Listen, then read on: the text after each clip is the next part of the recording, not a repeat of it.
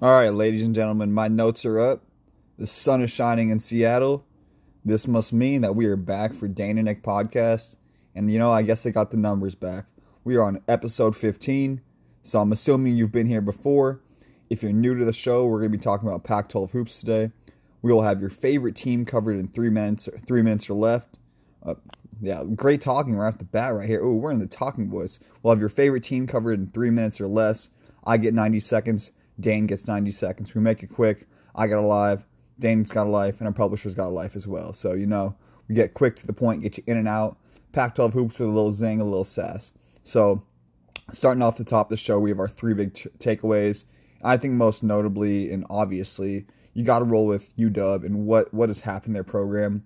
The fact that they're dead last in conference is something's going wrong. I'll dive into that when we hop into their individual team segment, but they should not be in last place based off their talent level. You look at the conference as a whole, second big takeaway, the conference as a whole is a lot improved. There's competitive teams around the conference, and it's really cool to see. I think it'll boost even the top teams of the conference to consistently play quality opponents. And the final big takeaway is that the top team is still up for debate in the conference. Depending on your takeaway, it could be USC, Stanford, Colorado, or Oregon. I'd personally go with the Ducks, but again, it's up to your individual perspective. So that's it, getting you started from Seattle. Send you down to Arizona with Dane. Holla, let's get going. Yeah, great to be back for episode, what are we on, 14 or 15 now? So it's been a good run so far, and we're still going strong. Just wanted to start off by addressing the, passing of Kobe Bryant. Sunday midday or so, that news broke, and it's just it's a shock to everyone involved. And Kobe was a really extraordinary player, one of the best to ever play the game. I remember growing up, he was my favorite player. I did not really care for the NBA, but I liked Kobe Bryant. So just one of those situations where I guess it's life, people pass away and everybody just has to deal with it and handle their lives the way that they, want to, based on the shortness of it and everything that goes along with that. But in this week, the conference, in Colorado was impressive with their victories over Washington and Washington State. USC impressed me the most. I think they're a great team. And my third team that I wanted to mention was Oregon, still running the conference. They're still the standard bearer. And yeah, let's jump right into it.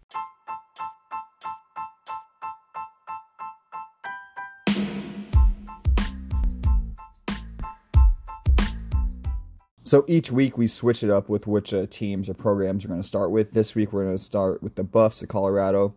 So looking at them on Thursday, they played a solid game against the Cougs, pretty much outpaced them throughout the entirety of the contest. The Cougs jumped out to like a really early lead, but besides for that, Colorado pretty much controlled the game. Played great basketball all around and had the look of a well-coached team. That's coming straight off the note page right there. What was really impressive, though, was that they won without Tyler Bay, which kind of shows the depth of this team, that they have more than one option. And looking at the stats of the game, speaking of these kind of newer options, Lucas Seward scored 16 points and 10 rebounds. The sharpshooter, Deshaun Schwartz, with 13 points. Evan Batty with 12. And McKinley Wright, their star point guard, with 10 points and 10 assists. So good all-around performance against the Cougs. Saturday, they beat UW handedly. Again, Tyler Bay was actually back for this matchup, had 16 points and 4 rebounds. McKinley Wright, 15 points, 8 rebounds. But 6 turnovers, which that needs to be corrected down the road, especially come conference tournament and NCAA tournament type game. 6 turnovers isn't going to get it done, especially if you're considered an elite point guard. But great results for them. Starting to look like an elite team in conference. They're 16-4, 5-2, 5-2 in conference if you didn't get that.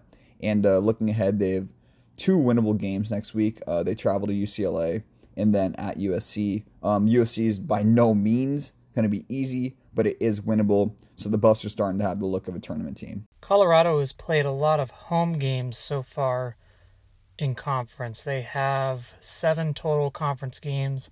5 of them have been out there in Boulder. Only 2 of them have been on the road. I don't think there is a team in the conference who has played more home games And if you look at their schedule, 7 of their next 11 are on the road. So it's one thing to win up there, 7,000 feet of altitude where they've historically played very well, as most of the elite teams in the conference play well at home. So really for their quality, especially for their seed in the upcoming NCAA tournament, that'll very much be dependent on how they do on the road coming up here. They still have to go to Oregon, to USC, and to Stanford. So those games are ahead of them, and they can really help their NCAA seed by winning at least one, ideally 2 of those games. And if they drop games on the road, especially games that they shouldn't lose, that's going to hurt them. But obviously up there in Boulder, they're very strong. And right now, if I had to guess, they're probably a 5 seed, but that could go either direction here in the next month.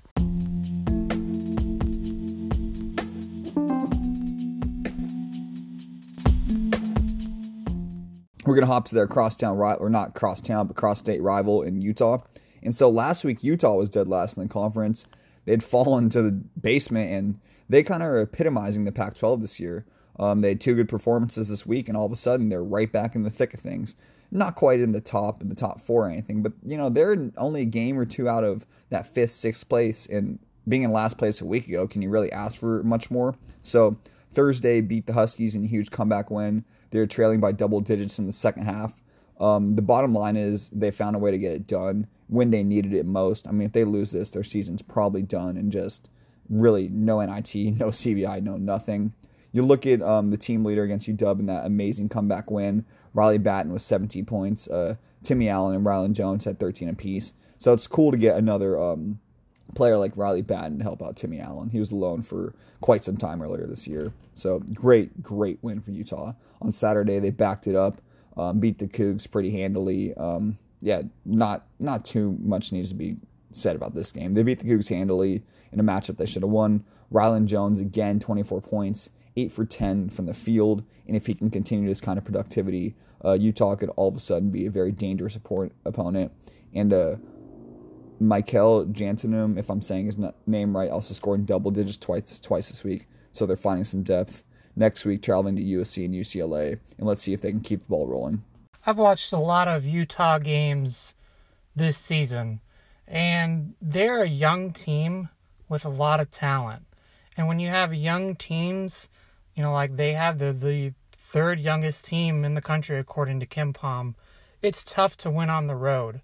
When your best player is a sophomore in just his 2nd year, it's really difficult. And when all of his supporting cast, or a substantial portion of them, are freshmen, it's even more difficult. And up to this point, Larry Kostoviak, I think he's done a pretty good job handling them on the road. I mean, if you remember, they beat Kentucky. So they have a win over Kentucky. And apart from their trip to Myrtle Beach in November, they had a really good non-conference season. They got blown out by San Diego State. So if you take away the Myrtle Beach and the San Diego State games, they had a really impressive non-conference. And then in conference here, they haven't won on the road, and they've basically defended home court except for the Oregon game where they lost by, I think it was less than 10. So they're good, but it remains to be seen whether or not they can win on the road. It's one thing, as I mentioned in the Colorado segment, to win at home, quite another thing to win on the road, and that's really what separates the elite teams from the middling teams this season.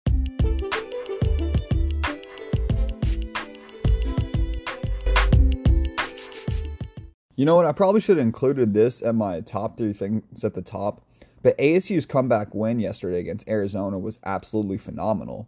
They've now improved to 3-3 in conference, 12-7 overall. So this win puts them right back in the thick of things with a whole heap of other teams. Going to hear this one throughout the segment, but hey, in all seriousness, came back from behind 22 points against their rival.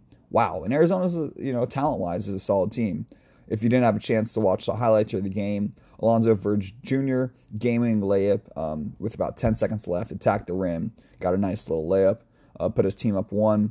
Remy Martin, their point guard, has now 7 games of 20 points or more. He is becoming their undeniable, denounceable, whatever, bang, bang leader. Whatever that means. He's their freaking leader, guys. You get it?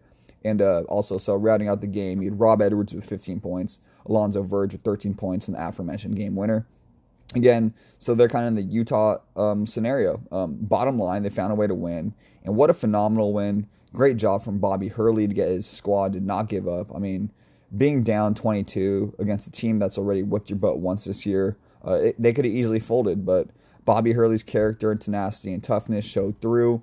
And ultimately, they found a way to win, and they're in that cluster that I said earlier, aforementioned. I'm throwing that out there twice. So next up, they got WSU and UW on the road, and with the way UW's playing, those are both winnable games now. The crowd played a pretty big factor in the comeback for ASU, but as Nick said, Hurley, got his team to believe that they could come back. When they shoot well from 3, they're very dangerous no matter who they're playing. The questionable aspect, I guess, was a slow start, I guess. They were down by, I think, 20 points or something, with about 10 minutes to go in the first half to about 5 minutes to go. They were down by a lot, but then, of course, they had the spark of the comeback. It started on defense, and they were able to get transition points, layups, things like that, force some turnovers. And that gave them a ton of momentum going into halftime. They cut the deficit from, I think, 20 to 13, and the writing was on the wall that they were going to come back, and they opened up the second half exactly like they finished the first half, and Arizona was never able to recover from that, and they got the job done there at the end in the last second layup with about, 8 seconds to go or 5 seconds to go, something like that, and played good defense at the end of the possession for Arizona, coming down with the last second shot that was blocked, I think. So great win for them. Moving forward, they need to find out how to win on the road. They need road sweeps, and they need to continue to win up there at the bank in Tempe.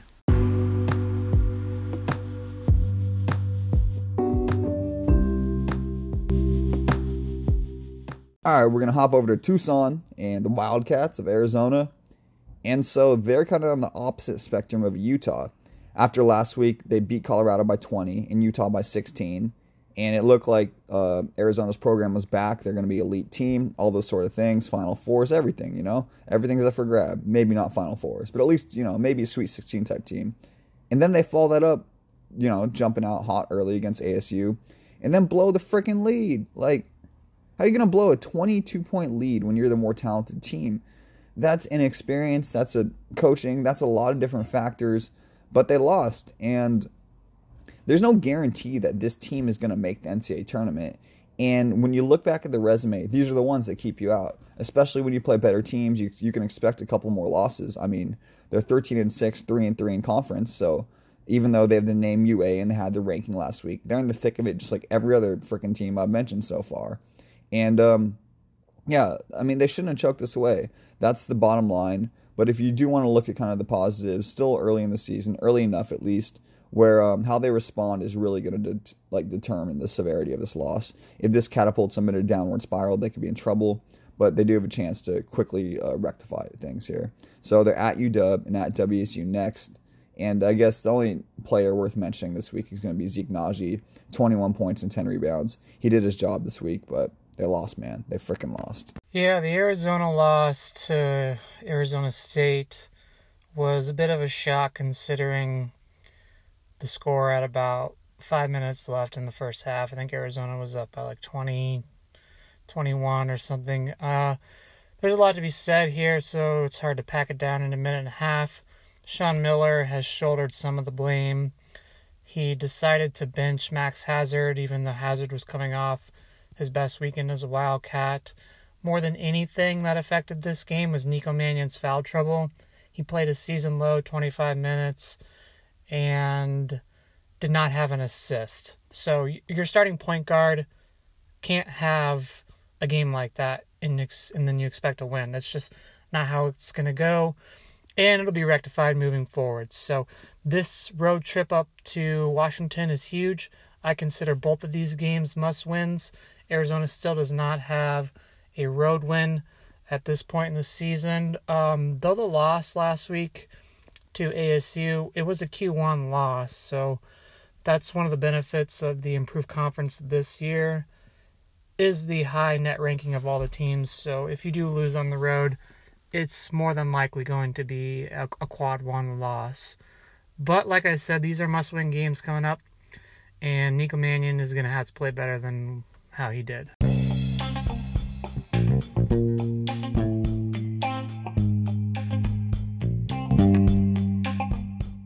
If you've been listening to our podcast, you already know how much trouble I've had with the USC names all year. I put in my own modifiers, whatever you want to call that. So if I get these names right this week, y'all owe me a McChicken, maybe like a McChub. If you don't know what that is, that's a McDouble with a McChicken, some sort of patty combination in the middle, cut out the bun, all that. Yeah. All right, anyway, I'm going to talk about USC. So they're currently 16-4, 5-2, sitting close to the top of the conference, and could be considered a surprise team. Could not be. I mean, they've always had the talent, but they're finally getting it done. So on Thursday, heck of a performance against Oregon. They lost in double overtime on the road. Nothing to be ashamed of there, nothing to hang your hat on. Plain and simple, this type of game shows how good the squad can really be. If you're going to take arguably the best team in conference to double overtime on the road, you could have some pretty cool things ahead of you. So I'd actually consider this a win depending on how they respond. Again, very, very impressive performance. Oyeke Okongwu, please tell me if I got that right, had 23 points and 14 rebounds. He's starting to become that elite team leader. He can also play against elite competition. Jonah Matthews also finished with 13.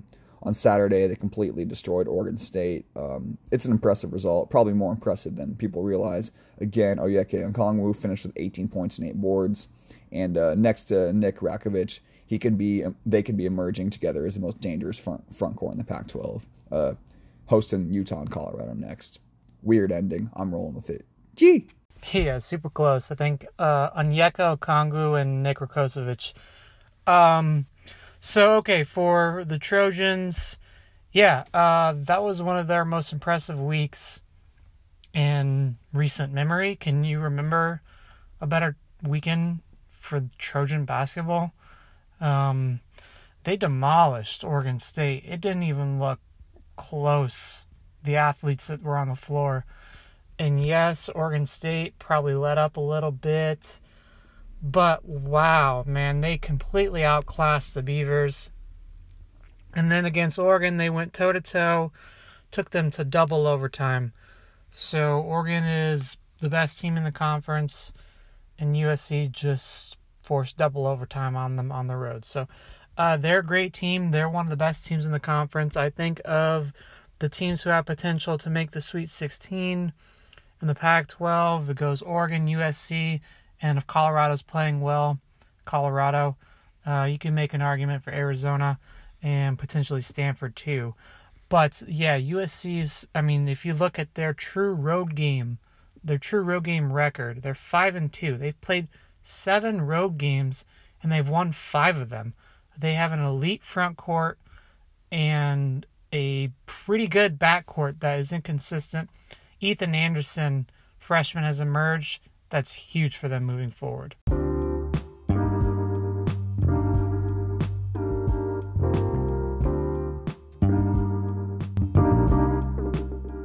So just kind of program note here. I am recording my segments before UCLA plays their Sunday matchup. Who are they even playing? Oh, they're playing Oregon. Yeah, so Oregon's gonna smash them. Like y'all really need to listen to me to tell you that Oregon's gonna smash them. Sorry, Bill Walton, take that, boy. All right, so getting back to the facts here. So UCLA, as I mentioned, 10-9, 3-3 in conference. Again, they're in the thick of things, just like half the other teams. So, anyways, on Thursday they beat Oregon State on the road by 4. Which is actually, again, one of those huge wins. It keeps the program moving in the right direction. Great job by Mick Cronin and his squad to pull that one out. And I think when you're in a rebuilding program type situation, you can't expect to win every game. That's unrealistic. But there are certain matchups that you can win. And that's what this Oregon State game was. And it was probably not an expected victory for the Bruins, but they pulled it out. Again, sitting at 3-3 in conference, you can scratch the 10-9 total record. 3-3 in Pac-12 play. That's quite impressive for a first-year coach in a program that was not desolate, but pretty just inconsistent, we'll say, the previous year. Chris Smith had 15 points. Jamie Hawkes Jr. with 14. And kind of side note, Sharif O'Neal is choosing to transfer out of UCLA.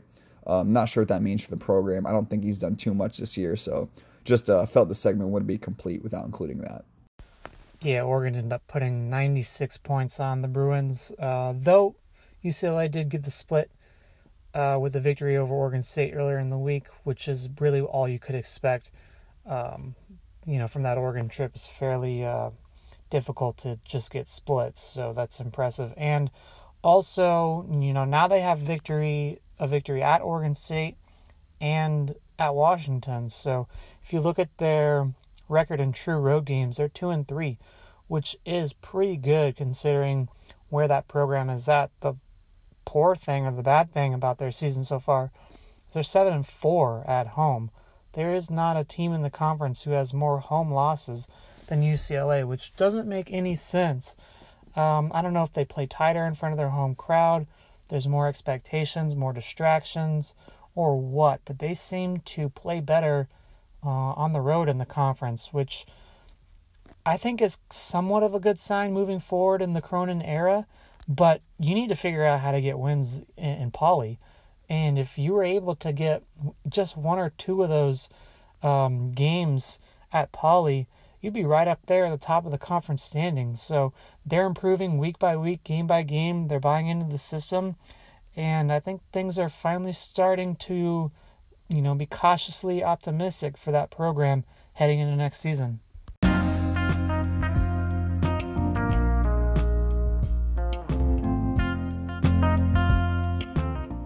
All right, so again, we have another segment that I'm recording before the game's actually been played, and we're going to be talking about the Stanford Cardinal here. They're 15-3, 4-1 in conference, currently sitting alone at the top of the helm, first place if you didn't catch that reference. I'm actually kind of happy that I'm able to kind of talk about them as a whole and not just one specific game. Again, I'm not going to make a prediction against them against Cal. It's a rivalry game, so I'll just leave it at that. We'll see what happens. So if you haven't been following Stanford, as they've kind of been the surprise team in conference, and when I say kind of, they have been the surprise team in the conference. And if they win tonight, they'll be sitting alone still at 5-1, 16-3. So if you're looking at their team, you forward Oscar Da Silva. Oscar Da Silva, I believe I said that right, 16.2 points per game, 5.7 rebounds. But the most important stat is 61.6% from the field. And this is through 18 games. That's very, very highly impressive. He's also averaging 1.4 steals, which is really surprising and cool as a forward. It means he's hustling. You have point guard Tyrell Terry averaging 15.8 points, 5.2 rebounds, 3.6 assists. Very solid point guard. May not have the athleticism as some other players in conference, but very, very solid point guard. And so if you have a good forward and a good point guard, you have a chance, and that's what they've proven. They have a couple other players in Spencer Jones and Dejon Davis to fill out the scoring. They're at about 28 points a game combined, and really an amazing coaching job by Gerard Haas. So the Cardinal are doing some pretty cool things. So they did drop that game against California, which I did not see coming. I thought they were going to mop the floor with them, have a bounce-back performance after the USC collapse, and now they're really on the back foot. They've lost 2 games in a row. Both of them they probably should have won, and they're reeling. They are not in a good place right now, and it's crazy because just about a week ago or so, they're at the top of the conference. They're looking like the best team in the conference, and they were beating USC by 20. And then they collapsed in the second half of that game. They haven't recovered yet, so they need to get that confidence back that they had and just try and put these games behind them. They're still right there. Everything is in front of them. They're 15-4. They just have 4 losses, so they could still win the conference. They're certainly still projected to make the NCAA tournament as of now, though they're trending in the wrong direction. And if they continue to lose games like that, they shouldn't lose. They could move back onto the bubble, which is a tough break for them. But that's what happens when you don't win games, and so they need to get it together and quick.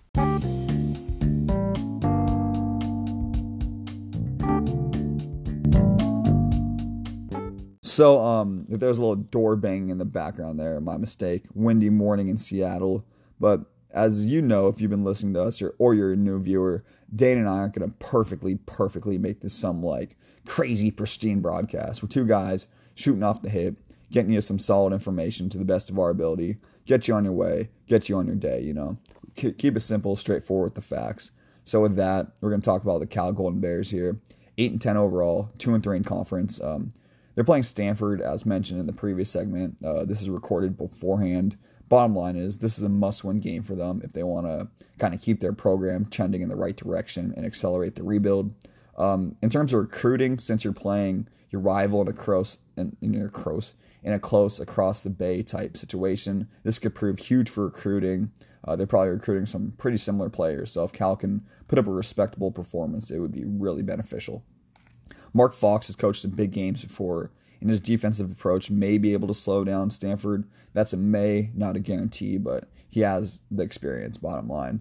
Their star player, Matt Bradley, is averaging 17.4 points per game, and they need Matt Bradley, and more Matt Bradley if they're going to pull off this upset. He's got to drop like 25, 30. Talent level really isn't that different between the two teams. Obviously, Stanford has a little more talent, but it's not like a huge leap, so the Golden Bears do have a chance. Again, they must find a way. And next week they're going to host Oregon and Oregon State. But this is a must-win game against Stanford today. So I think their victory is probably the biggest win of the year for them. I mean, I would argue a little bit the games at the beginning of the season were just as important. But, I mean, if you win over your rival, that probably takes the cake. So, yeah, it was a 2-point game. Stanford had a chance to win it at the end. Inbounded the ball, drove the length of the court or half of the court, laid it up and made it, but the ball didn't get out of his hands before the buzzer went off. So Cal escaped, and Mark Fox got his first signature victory in that rivalry, and it was done at home, which builds a lot of momentum. As Nick said, it's huge for recruiting. There is a ton of local talent in the Bay Area that programs from all across the country, especially on the West Coast, take kids, right out of. So if Fox can lock down that, or at least, get a little bit of that piece of the cake out there, Cal is a sleeping giant. I've said it before. I'll say it again. In recruiting, they have a lot of potential. And games like these, step-by-step, incremental improvements are the way to get it done. So at this point of the season, they're 9-10. And 3-3 in conference. That's exactly where they need to be. And you got to have a lot of hope if you're a Bear fan at this point in the season.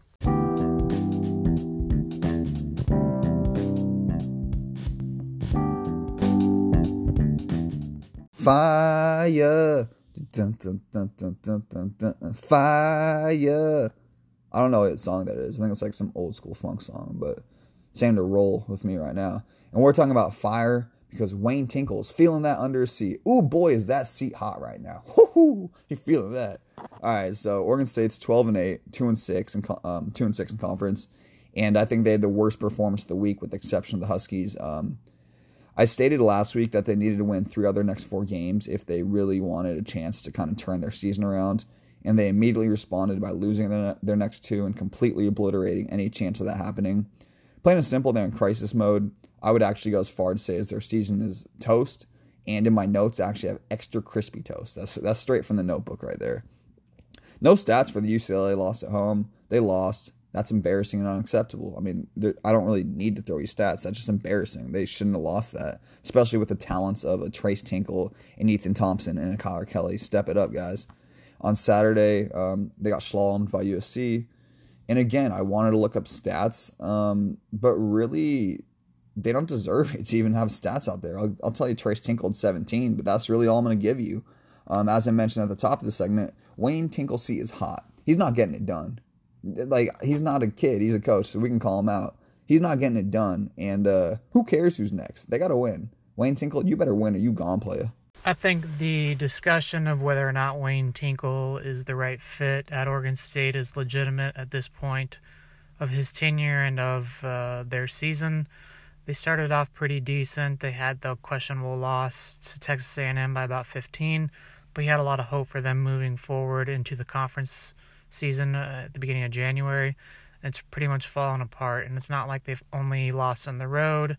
4 of their first 8 games have been at home. It's crazy because they have wins over Arizona and Colorado, so that's 2 great victories, but, I mean, losses to Washington State, UCLA, UW, even Utah, so that's a big issue, and I don't know how good of a recruiter he really is. I mean, if you take away Trey Tinkle, who's his son, I don't think they have that much talent. You know, they don't have if you take away Trey Tinkle, who's their star. I mean, Ethan Thompson's a good player. I like Sean Miller-Moore coming off the bench as a freshman. So he's got something for them moving forward. But, I mean, you know, in a conference like this where you're in a Power 6 conference and you're not getting the job done and your recruiting classes aren't very high, you know, you're on the hot seat. And like Nick said, he needs to win and they need to win. But I don't know if there's a real appetite for him to be fired out there at Oregon State. I don't know the vibe there in Corvallis.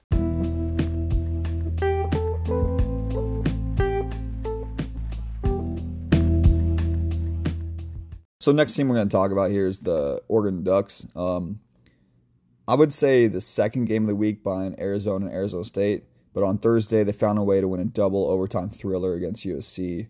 Truly amazing. They found a way to win a lot of these games now. In overtime this year, they've beaten USC, Washington, and Arizona.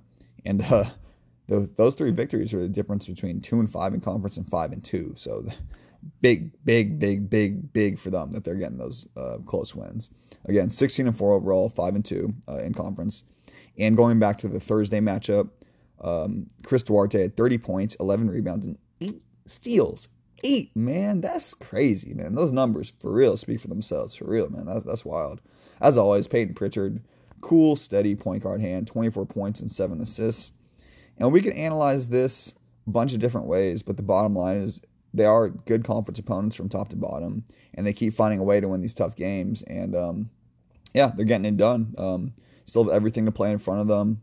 And I think one thing that is important to note, with their run last year and kind of their preseason hype, a lot of people had them picked to win the conference at the beginning of the year.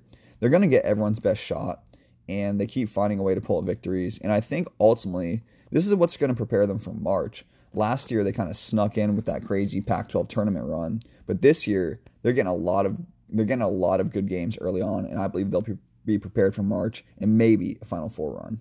For Oregon, at this point of the season, I'm expecting Elite 8 out of them, and anything less than an Elite 8 is going to be a disappointment. So if they lose in the Sweet 16, that's definitely not acceptable. And I think they have potential to make a Final Four run. Are they capable of getting to the national championship game?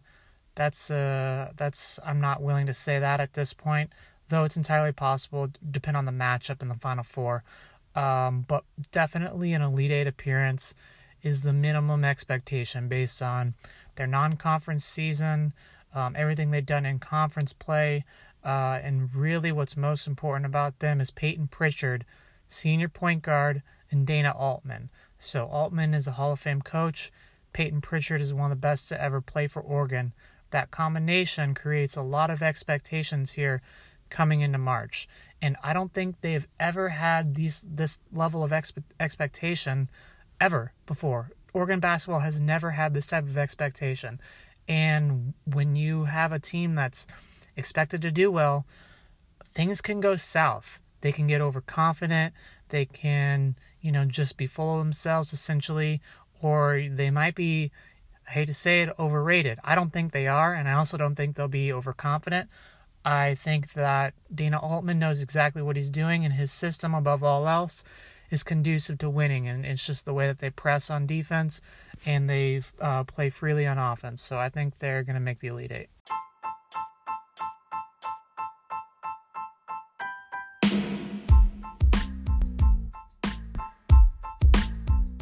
All right, so this podcast felt like it's flying by fast. We're actually on the final two teams already, and so we're gonna start with the Cougs, WSU, 12-9 overall, 3-5 in conference. So they're like one of the few teams I can say that's not like dead in the thick of it, but they're not quite out of it. They're in between like the worst teams in conference and being in the thick of it. So they're kind of standing alone right now, to be quite frank. On Thursday, they played tough against Colorado, but they didn't have the skill level to compete for 40 minutes. The Buffs and Tad Boyle actually really looked like a solid team and were coached very well in that game. And bottom line for the Cougs, they came back to reality after their amazing week, kind of the week before. On Klay Thompson's jersey retirement night, they beat Oregon State, and they shocked the world, upsetting number 8 Oregon. Those days are done. Again, back to reality, back to, their talent level. They're not like elite talent-wise. The one player they do have is CJ Ellaby, had 15 points and 5 rebounds. He'll need to become a better passer and get his teammates involved a little bit more, but that should come with time.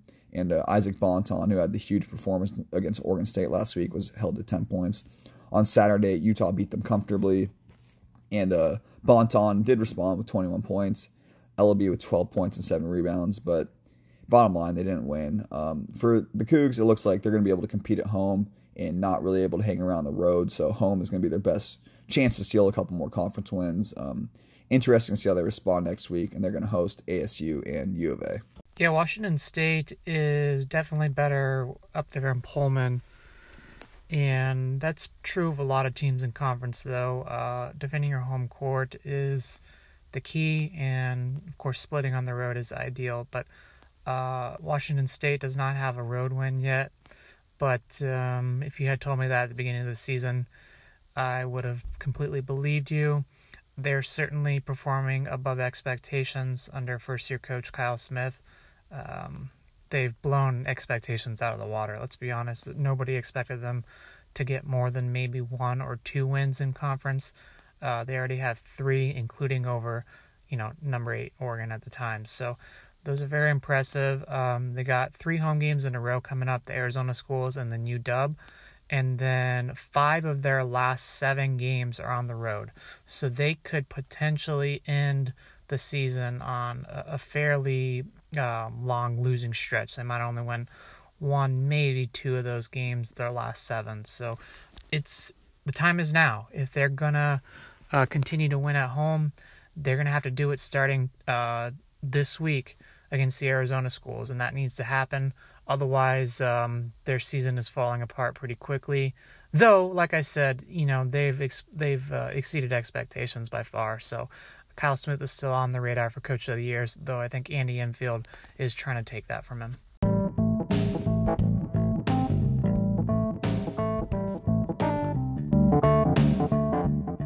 So I had notes for every other team. That's just, you gotta be prepared. Got that one from the Bill Walton book. Not trying to hate on you, Bill. Yes, I am. I did earlier, I guess. So I'm cutting into UW segment because they don't really deserve the time. I'm only talking about them because I have to.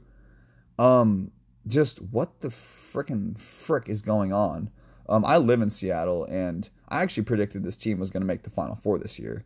I'm not a Husky fan, so don't think of it like that. No bias or anything. Just it's kind of embarrassing. Really is. This team talent-wise, they still, even staying dead last in the conference, are still arguably the most talented team in conference. And no, that's not a misstatement. You have Isaiah Stewart, who could be the best player in conference. Jaden McDaniels, another 5-star recruit. Nas Carter, an athletic freak and can shoot the rock a little bit. You have those 3 players. You should be towards the top of the conference alone. But bottom line is they're not. And I think this falls directly on head coach Mike Hopkins. I believe he is a great player or a great coach. So I would, for the long run, I think things are going to work out for him. But this year, he's just not getting it done. You could slice this a million different ways. He's failing his team right now. He's not earning his money. But again, I do think he's going to be a good long-term option. Just something isn't clicking right now, bottom line. Since point guard Quade Green was ruled academically ineligible, I believe they're 1-4. So losing their point guard does hurt. But they had these same problems before that kind of suspension. They've been blowing games all year, and they must get it done. They're embarrassing right now. I started saying in about, I think, December, maybe early January at the very latest, that Washington had some serious depth issues, and that was a major flaw in their program. And I noticed that because their bench hardly scored any points, and they were ultra reliant on their starters. And to their credit, when they had Quade Green and their other starters, McDaniels and Stewart and Carter, they were one of the best teams in the country. I think Baylor has 2 or 3 losses all year, and one of them was to Washington, and that was on the very first game of the season when Washington had never played with each other.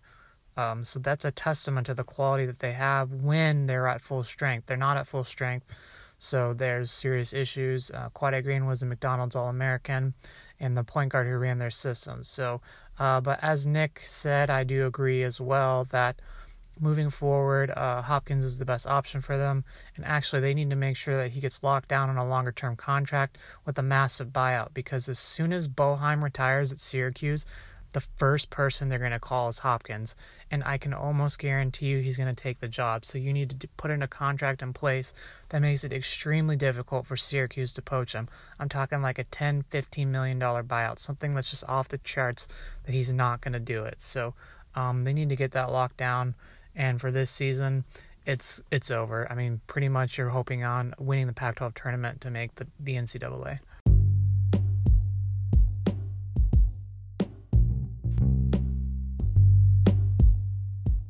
All right, believe it or not, we at the end of the show already. We told you we'd make it quick. We got you. So, man, I'm not finding my notes. I believe my 3 big takeaways this week. Oh, actually, I want to throw one in there from doing the podcast.